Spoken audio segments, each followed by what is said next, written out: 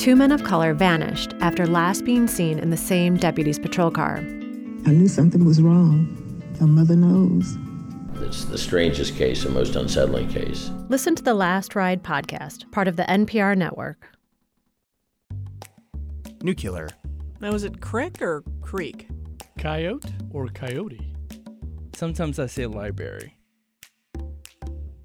Welcome to You're Saying It Wrong. I'm Fletcher Powell, and each episode we turn to the people who literally wrote the book on this, sister and brother team Kathy and Ross Petrus. And we'll dive into what we get wrong and sometimes what we get right when we try to speak this weird English language.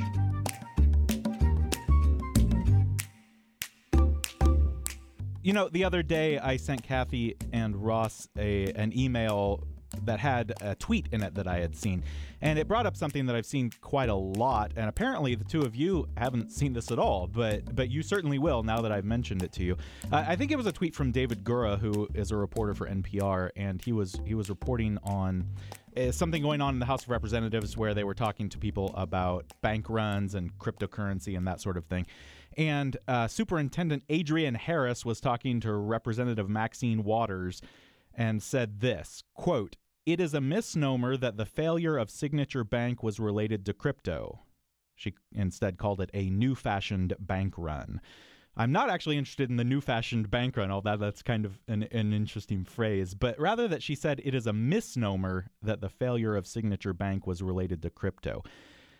Now, I assume the two of you, if you'd just seen that sentence, you would understand that that is not the correct usage, correct? Well, it's a new-fashioned usage. Yes. Of the word misnomer. So it is. You could say. Definitely. So I've seen this a lot, using the word misnomer instead to mean misunderstanding. Now, a misnomer, I mean, literally in its name there is something that's misnamed, right? We're using the wrong word for something. You know, a Latin background in a word isn't the be-all and end-all, because words change meaning and they change them away from Latin. But misnomer hasn't changed its meaning. And it does come from Latin, mis, which is wrong, and nomer, nominare, actually would be in Latin, to name. So it's misnamed. So it literally means, and then and now, it means an error in a name, a mistaken identification. It's usually used in law, I think, of an accused or a convicted person, but it's also generally used for mistaken naming. So in this case, the failure of Signature Bank was not the fact that the banks they had the wrong name. It was something else. So it's not correct. The thing that interested me is after, Fletcher, you emailed us, I looked it up because I have not seen it. I mean, and that is wrong. But so I was looking for more examples. I was like, hey, have I been missing this? And I did find more. But that said, I found a few, though, that were kind of fuzzy, that I'm wondering if you're seeing the blurring, like where it almost looked wrong. Of course, I didn't save any of them. I'm right now realizing I didn't. But it was like almost wrong, but not quite. There was something, it was about robot umpires. I'm a baseball fan.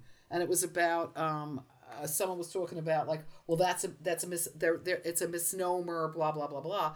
And it wasn't really, I mean, they are going to be theoretical robot umpires, but they're not like going to be these like rah, rah, rah, rah, standing behind home plate going, strike one, strike two. So it kind of, I feel like you're seeing the blur. You know what I mean? Do you know what? I'm going to jump in here because when we said it, I'm looking at the sentence that Fletcher sent us, and oddly enough, even, we said earlier, things change, meanings change. I kind of like the word, how it's used, quote, incorrectly by Adrian Harris. Like, it is a misnomer that the failure of Signature Bank was related to crypto.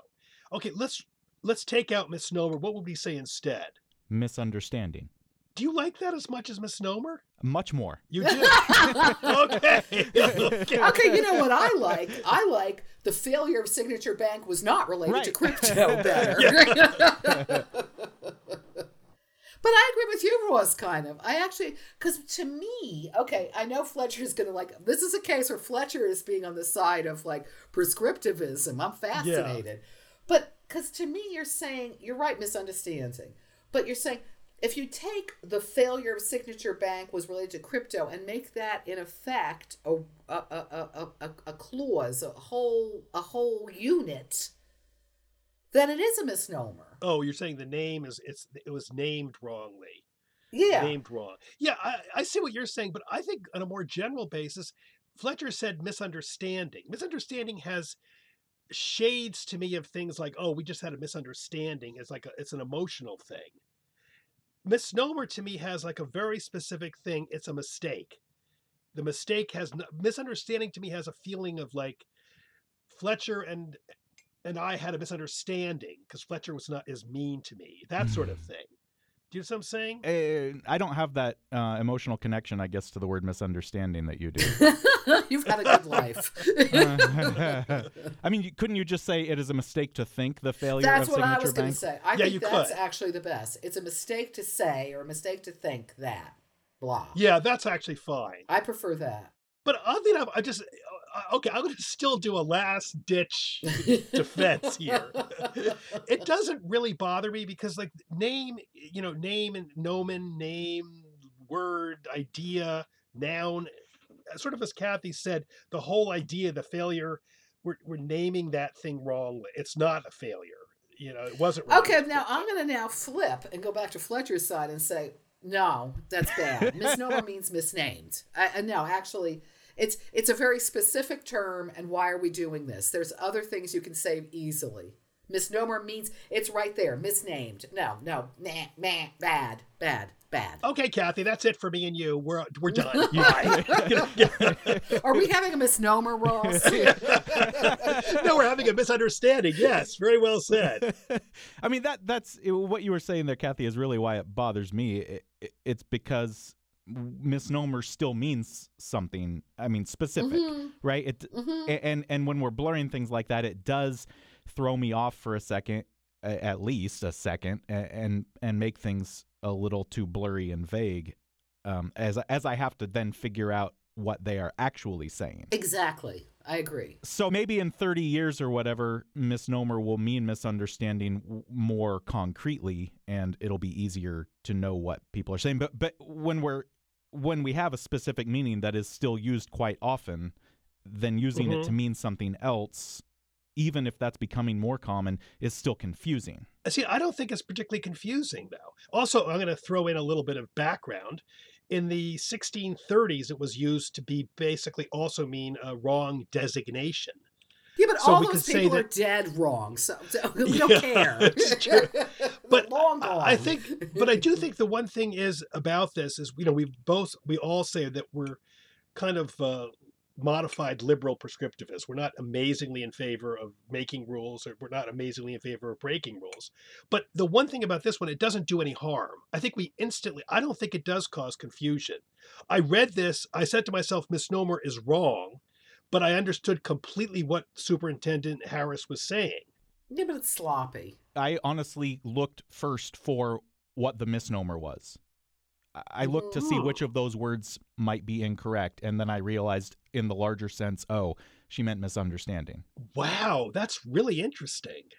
Fletcher's You're very much you look at every word in that. I'm a sloppy reader. I just kind of go, yeah. I found my example it's a sports thing. It's about MLB, Major League Baseball, and this was fascinating because the commissioner used it properly, and the article skewed it incorrectly. He was talking about there was a misnomer.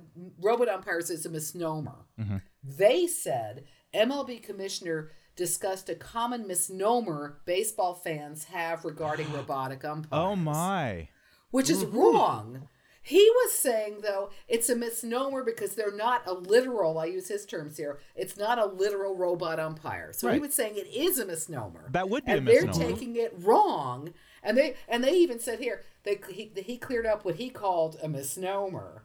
But now they're saying it wrong, like as if he was a silly guy. You know what I mean? They're using it as misunderstanding when what he said was correct. Correct. Well, there we go. That actually answers my question or my posit. I mean, because you guys are saying now we have an example where there was a misunderstanding used here. So, I mean, with using misnomer.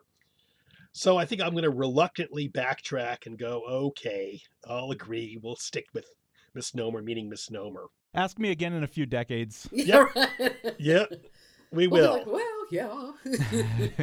By then, we'll have robotic something else's. I don't know. Well, We'll probably have AI doing the podcast. That's true. When we need to be here. So.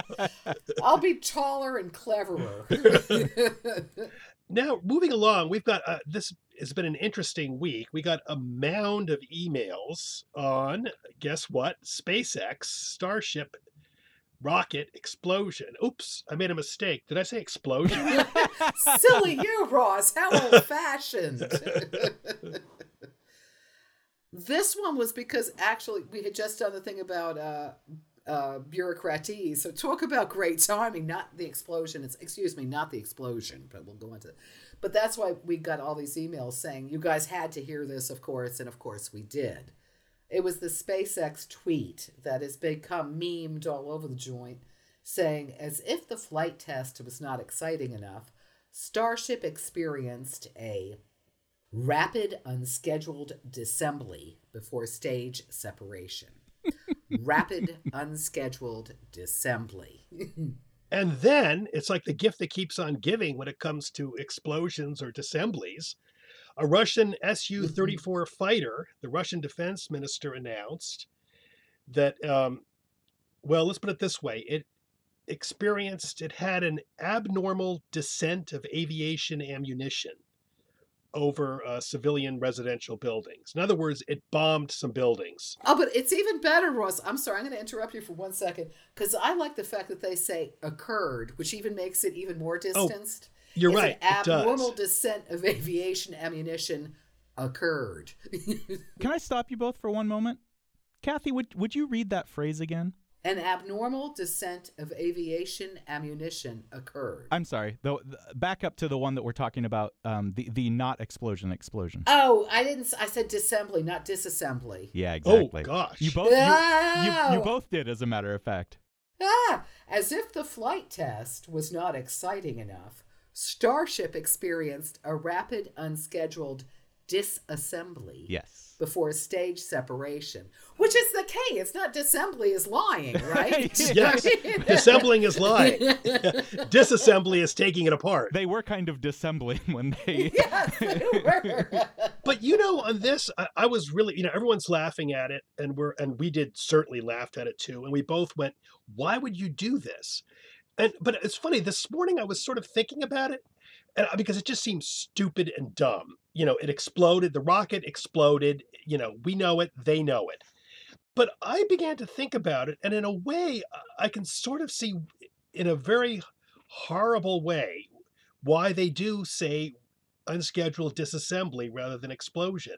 Because in your head, when you hear explosion's scary.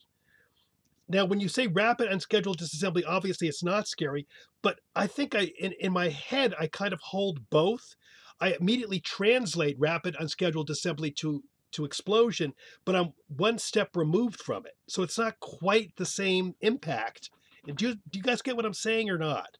Well, yeah, that's the whole point of a lot of bureaucraties. I know, but I think it's so stupid that you do it. But then I think even if they're being, weird about it, it still kind of makes sense to do. I wonder what NASA calls it. Well, I actually started looking at where this came from, because that's my bent. And I mean, it became popular. I'm just going to bore you a little bit with the history of it. In 2015, Elon Musk used it back then when there was another rapid unscheduled disassembly of a SpaceX rocket. And then, but prior to that, which is where people say he got it from, it was big for gamers. Specifically a game called Kerbal Space Program, which I've never played, so I know nothing about it. But they used that as a euphemism for my rocket blew up. So they would say my rocket experienced rapid unscheduled disassembly. But if you keep looking backwards, it actually goes back to the earliest I found was the 60s. U.S. Military Airlift Command magazine talked about that there could be a hazardous condition which could preface an unscheduled disassembly. This sort of gets me, though, because this is all really late 20th century and 21st century. I was kind of curious about this. I was looking at books on World War II, looking at, various news. They didn't say anything like that. I couldn't find any euphemism except for the Nazis. The Nazis obviously did with, all of their extermination, etc. but the Allies didn't seem to do it that much. And it's really interesting what I think as countries get more bureaucratic, it becomes more common. Mhm. And then they try to keep things away from people getting upset about it, I guess. It's like the military industrial, whatchamacallit, isn't it? It's like Yeah, military industrial complex. It does seem to have a political. Yeah. I mean, because Orwell railed about that sort of thing in the 1930s or 40s, but it wasn't that common. It didn't seem to me, and it seems quite common nowadays. But we know the reasoning. But I was gonna say, because your point, Ross, is like, well, take when you said you like it better because it doesn't sound as immediate, and it doesn't. So it's like much cleaner. It's much more clinical. It's like, because I found a list when they were talking about spontaneous rapid disassembly event. And the other ones they had was for fire. This is a New Scientist. They had fire was an uncontrolled thermal event. Bursting was an unplanned loss of containment. And a crash, this is my favorite actually, is deconstructive deceleration. I mean, how do you beat that? It's insane. But it does remove you from the problem to some degree. Even if you know, what really gets me the most is even if you know they're doing it, it still removes you one step away from the problem, even if you know it. Because you're not immediately saying crash. You're now saying, oh, deconstructive, then you go backwards to sort of decode it. And therefore it loses a lot of the emotional impact, I think. No pun intended with the impact, huh? Yeah, not sure. I don't know. I don't like it. Rapid unscheduled disassembly. I see the point, but I no. I like crash. But the question we have now, did that occur? This is a new one here. By accident. It's a very good segue. Did that rapid disassembly event occur by accident or on accident? Fletcher? Okay, this is something we've brought it up at least briefly before, and I don't remember if that's what made me realize this or if I had already realized this, but on accident and by accident seems to be a generational thing. So by accident is the correct phrase. I did something by accident. But people, even my age and younger, I would say far more commonly say on accident and sort of just say either one. I mean, I hear both. I don't really hear people older than me say on accident. So I seem to be sort of the cutoff line. So let's say people on the cusp of Gen X and millennials, which is sort of where I am. Personally, I say both, and I have for a really long time, and I can easily explain to you why I think on accident became so common. You probably have thought of this too, and it's because you do something on purpose, right? Right. Yeah, exactly. So why not do something on accident? Also, I want to say, why do you have to do something on purpose? Like, where did that come from? Why is on purpose correct? Why can't you do something by purpose? Well, we didn't do this one, Fletcher, so I don't know. I think a lot of it comes with how prepositions are used. There are a lot of they're idioms. A lot of times they're used idiomatically, and I think a lot of times we can't really find a reason. They just happen that way, and then it continues, and then it continues that usage. I mean, there's a Sunday Times headline: "Visitors must promise that they are not smuggling any in by accident or on purpose." Which, I mean, right there we see the juxtaposition of accident and purpose, and we don't even think about it unless we talk about it like now. And I think it just happens. What do you guys think? I want to do a shout out. It was Doug who had emailed about this. So I want to make sure he gets credit for making us think about this. Even though I don't want to be thinking about it right now because I'm confused. But I can't think of any specific reason. Why isn't it by purpose? Why not? Yeah, I have no idea why. And I don't see any reason it can't be on accident at this point. As you said, these phrases are used idiomatically. On accident grates on people who are older than 45 or whatever, right? I gotta say, as someone who's older than 44, but by a very, very small margin, I feel that way. I don't like on accident. It just sounds wrong. I mean, I don't, there's no reason why I dislike it other than the fact that I've never heard it and it seems odd. Well, my son used it and uses it, And when he first did, I thought he made it up. You know what I mean? I thought it was like an error in terms of his own usage. And then, of course, his friends came over. They're all going on accident. And, then I go to, and I hear it all over the place. So I realize it kind of came out of the blue somehow. I have no idea how it did, though. I don't either, but I've heard it ever since I was a kid. So it was around in the 1980s among people my age. And again, I seem to be more or less the cutoff. Because I'm just thinking, why not by purpose? I did it by purpose. Yeah, why can't you? I would never say it, but why can't you? Right. Yeah. But it's interesting because I'm going to jump ahead here because it's interesting we're talking about how they become idiomatic, because I have a question for you, Fletcher. You're in a queue. Right. Trying to get a donut. Now, you're in a line. Are you standing? What are you standing? Are you standing? I'm definitely standing in line. Definitely in line. Yeah, we've talked about this before. Now you're standing online, right? And, but does anybody? I don't know. Does anyone outside the Northeast say online? I suspect not. Not many. I don't. My wife is from Washington. She says inline like you do. Inline to me sounds just really wrong, doesn't it to you, Kathy? Oh God, yeah. I again, this is another one because Doug had that in there because he hates it online, and I'm like, Doug, we gotta talk, baby. No, he stands online. No, I don't. I mean, I don't think you do. I think you stand in line. But people get really passionate about inline. I know. People really, really get nasty about those of us who say online.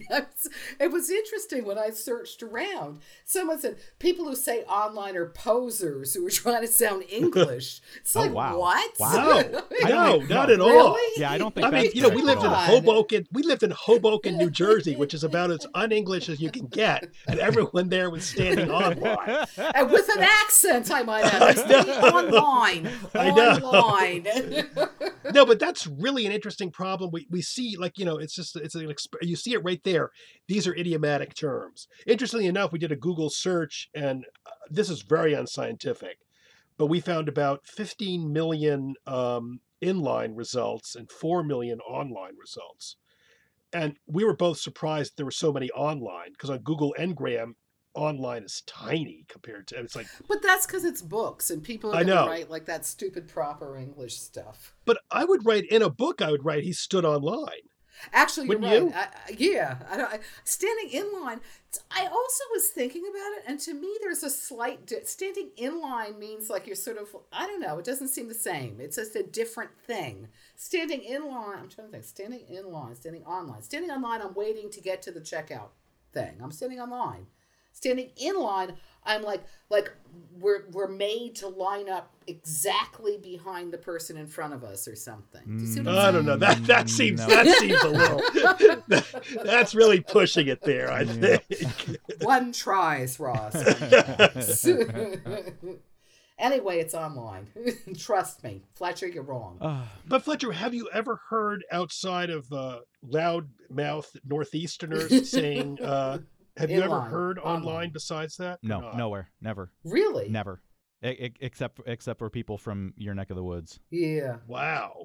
It always felt like one of those northeastern U.S. quirks, of which you have many. So here, how about this?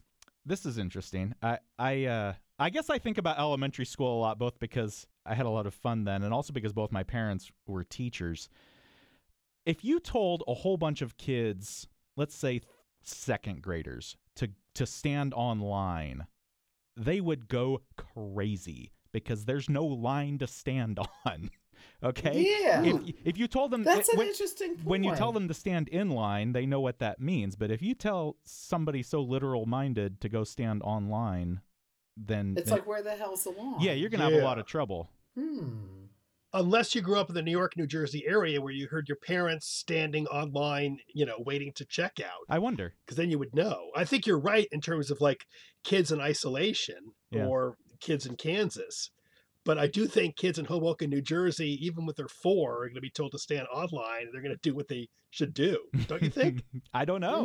Because Mom stood online yesterday at the supermarket. Forever. Sorry. Yeah, forever. Yeah, I know. I think So my I don't know, God. Fletcher. That's an interesting point, though. The literal, you're basically saying literally, they're going to take it as a literal direction. Right.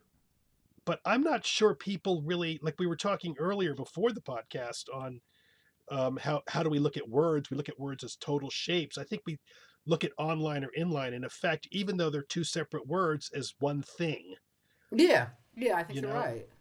So I'm I sorry, don't I got to share this one. I was just poking about the regional. This is like the most absurd concept. Someone said, maybe it's a regional difference in the way in is pronounced. Perhaps with a certain accent, in sounds close enough to on to cause the confusion. Someone said, no, we know the difference between in and on, and we certainly don't pronounce them the same. You know, I just love it. It's like they're trying here. Yeah. But shall we go on to more prepositions, Ross? yes, that's a very good segue, Kathy. Thank you. Quickly, Fletcher, what is a preposition? I mean, we know, but this is like, we're not asking you literally, but we're asking. Do you know what they are? I don't know how to define that. No. And you know, this goes to the thing I say often, which is that I don't really know a lot of the technical stuff behind how we're speaking. No, nor should you, but it's sort of like, you know, pornography or something. You know one when you see one. Well, right. Kind of. Yeah. Well, that's mostly true. I do mostly know a preposition when I see it. Yeah. It's a word, I mean, I'm going to do the technical definition. A word governing or usually preceding. Usually goes before, preposition, pre. And it usually goes before a noun or pronoun, and it expresses a relation to another word or element in the clause. The man on the platform, Kathy arrived after dinner, etc. Well, we also have them at the end. What did you do it for? Ending with a preposition. We've talked about that. But they're kind of a big deal. And Kathy found a wonderful example. I love this. Kathy, ask Fletcher the question, the preposition question. Actually, Ross is going to ask it. I'm going to read it, but Ross is asking the question because I would never ask you this. Okay. Ross asks you, "Can I put this knife on your leg?" It's a little odd. Can I put this knife on your leg? On your leg. Can I put this knife on your leg? So you'd think Ross is a little peculiar. But okay. Yeah. Sure, as long as you're not putting it in my leg. Precisely. That's it. The preposition Can I put this knife in your leg? Important. Prepositions can be your friend or your enemy. I mean, there's a little bit of debate, though. I mean, we said before, you know when you see it. But I have a quick question for you, Fletcher, because we have things that sort of act like prepositions, but they're okay. Don't go under. Is under a preposition, or is it an adverb which modifies the verb go? Oh, okay. Don't go under what? Yeah, I mean, I guess the context might matter there, because if you're just leaving off what I'm supposed to go under, then I think it's a preposition, right? There's a big debate, and I think this goes back to, like, earlier when you said, you don't really know the technical definition, and I agree that, I mean, it's nice to know it, but language is so fuzzy. Some people argue that under is an adverb. Other people argue really saying under something, like you just said, context, under the water, don't go under whatever. So I think the ultimate answer is who cares? It doesn't really matter. We kind of know what prepositions do, what under does, and that's the key, I think. So we're basically praising Fletcher for his inability to give us a precise definition of preposition. Thank you very much. And this is all I've wanted, really. Although, I'm sorry, I'm going to be really annoyed. Wouldn't go under be a phrasal verb? Very good point. That's another way of looking at it. That's again, I mean, that's why, I mean, I was just kidding when I said you didn't know because it doesn't really matter. We're using, unless you're a linguist, we're using these words and we're basically using them correctly. You're right. It could be a phrasal verb too, but it might not be. Ultimately, you're right. Who cares? Really? No. Can we also reiterate that it doesn't really matter if you end a sentence with a preposition? Oh, good God, no. Of course. I mean, no, yes, we can. No, it doesn't matter. I said, like, no, we cannot do that. Yeah, Ross had said that before. That is, it's to this day, such a pet peeve of mine. And you see so many self-appointed, grammarians going like, oh, can you rephrase that? It's just dandy to end a sentence with a preposition. It's fine. There's nothing wrong with it. It's all like garbage, that this is like a big rule that's been etched in stone. Nonsense. Period. Yeah, that goes back to, it's interesting because I think we did a talk on it a little bit, but it goes back to a bunch of grammarians in the 17 and 1800s who loved Latin. Latin does not have sentences end with preposition. We said the word preposition is comes before, so it can't end like that. Latin is not English. Who cares if Latin didn't end with a preposition? We're speaking English where we can. And I think that's the bottom line on that. I'm sorry, this is actually a good segue because I ran across this, and I think you did too, Ross. You just said pre, post, and everything. This was where we're looking at new prepositions that are coming out, and one of which is not pre, but is post. But not as a prefix, not as in post-war or post, operation. But, okay, post-operation, but uses the preposition, how are you doing post your operation? This fascinates me, and I'm finding more and more examples of that. Really? Post as prep. Yeah. Have you seen that? Yeah, I have. How about you, Fletcher? Now that you mention it, maybe a little bit. Not a lot, but maybe a little bit. I hear it more conversationally than I read it, I think. Yeah, I say it. I say it a lot, actually. Do you? Yeah, I do. And it was interesting because I looked it up a little bit, and a bunch of grammarians said it comes, post is obviously, or not obviously, it's Latin. And they were saying it's used just like the Latin. But then some linguist who really had a lot of time on his hands started trying to trace post. And he thinks in English, the Latin word post is separate. And then it got tagged on to words like Kathy said, post-war. And then he thinks it got decoupled from post-war and became post. So it didn't come directly from the Latin. It came from like a stuck onto post-war or whatever. And then it got, just sort of ripped apart. And then it became a separate preposition again, which is sort of cool. I'm sorry, can you rephrase? I'm confused a bit. Can you rephrase this was an interesting linguistic sort of thing. People thought initially that post as in, post my operation as a separate preposition basically came directly from how the ancient Romans use it, from Latin. But the linguists now think that actually it is not. It actually became a prefix as in post-war. And then you just like truncated it and made it itself. And then it became, so it went like it went into like a non-Latin use as post-war, and then it got ripped apart, and then it got back to the original idea of the Latin usage. But it didn't come directly from the Latin. It came basically from an English usage, from an English idea. Huh, I like that. It's sort of cool. Because what I'm thinking of, it's kind of like, okay, I'm thinking off the top of my head, so I've had like an idiot at Fletcher edit it. But it's sort of like with like things like Watergate or whatever, you start attaching something all the time and then it becomes the thing itself. Yeah, it does. But in this case, though, it's still in the gate thing, like, whatever, the gate is still attached. In this case, right. No, I'm saying, but it starts out with the gate and then you just say the gate in effect. Yeah, exactly. Yeah, okay. Interesting. The gate becomes a word, and then now the gate becomes like a separate word in this case. Yeah. In that case, it didn't come. That's interesting. I like that. But now we don't do that with pre, do we? We say post. How you doing post your operation, we said before. You don't say, so how you doing pre your operation? Have you ever said pre? No. Ross? Never. Fletcher doesn't say post. So. But Fletcher says misnomer correctly. So, Fletcher doesn't really say misnomer at all either. Speaking about nomers, miss or otherwise, what do you guys think about because? That was like the huge thing, like 10 years ago? Because is a preposition, because this, because that. I love the way you say that, Kathy. What? Because. That's the pronunciation. Online. Tell me more. What do you mean? There was that whole thing when everything was because. Now I feel like I should say because, which I can't say. It's because. It was saying that because became a preposition. Because he would go like, why are you doing that? Because internet, because reasons. Yes. Because this. That definitely, that's a very online thing. Yeah, online. Meaning internet. Meaning the other online. Yeah. Oh, God, this is so confusing. Yeah, that's something that definitely came about because of the internet, right? I can't imagine it didn't. Yeah. It was totally it's just cheeky. But that's the whole thing. There's now, because I was looking when we're talking about prepositions, there's a whole hoo-ha about is because ever a preposition or is that a misnomer?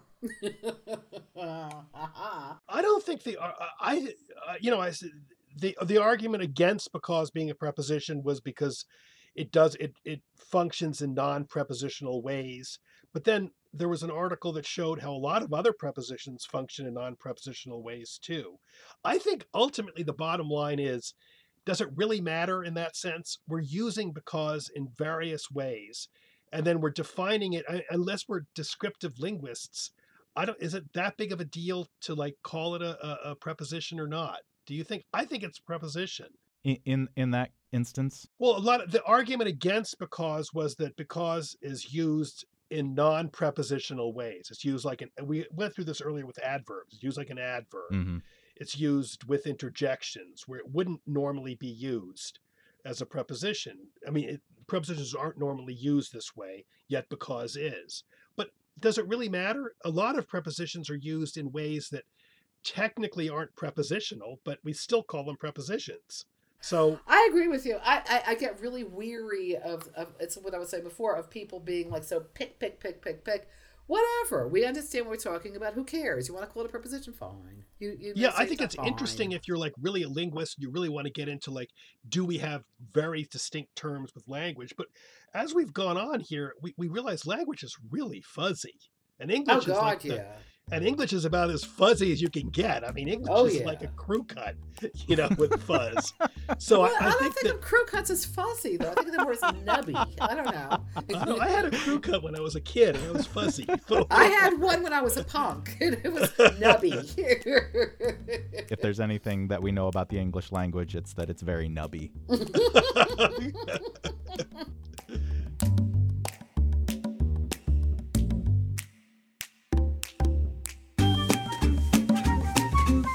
You're Saying It Wrong is part of the NPR podcast network and is produced by me, Fletcher Powell, in the studios of KMUW in Wichita, Kansas. Kathy Petrus records from her home in Granada, Spain. Ross Petrus records from his home in Toronto, Ontario, in Canada. Our digital team is Beth Golay and Carly Cooper. If you like what we're doing here on the show, please tell everyone you know and leave us a rating and a review on your podcast platform of choice. If you have a question for Kathy and Ross, you can tweet it at us. We're at YSIWPod. Kathy and Ross are at K&R Petrus. I'm at Fletcher_Powell. Or you can email me at powell@kmuw.org or email them at kandrpetrus@gmail.com. The book, You're Saying It Wrong, was published by 10 Speed Press, and you can find that and Kathy and Ross's other books pretty much anywhere you get books. We recommend your local independent bookstore. And a number of their books are also available on audiobook, read by the authors themselves. Kathy and Ross are always up to something. You can find out more about what they're doing at their website, kandrpetrus.com. That's KANDRPETRAS.com. Thanks for joining us. We'll be back in 2 weeks.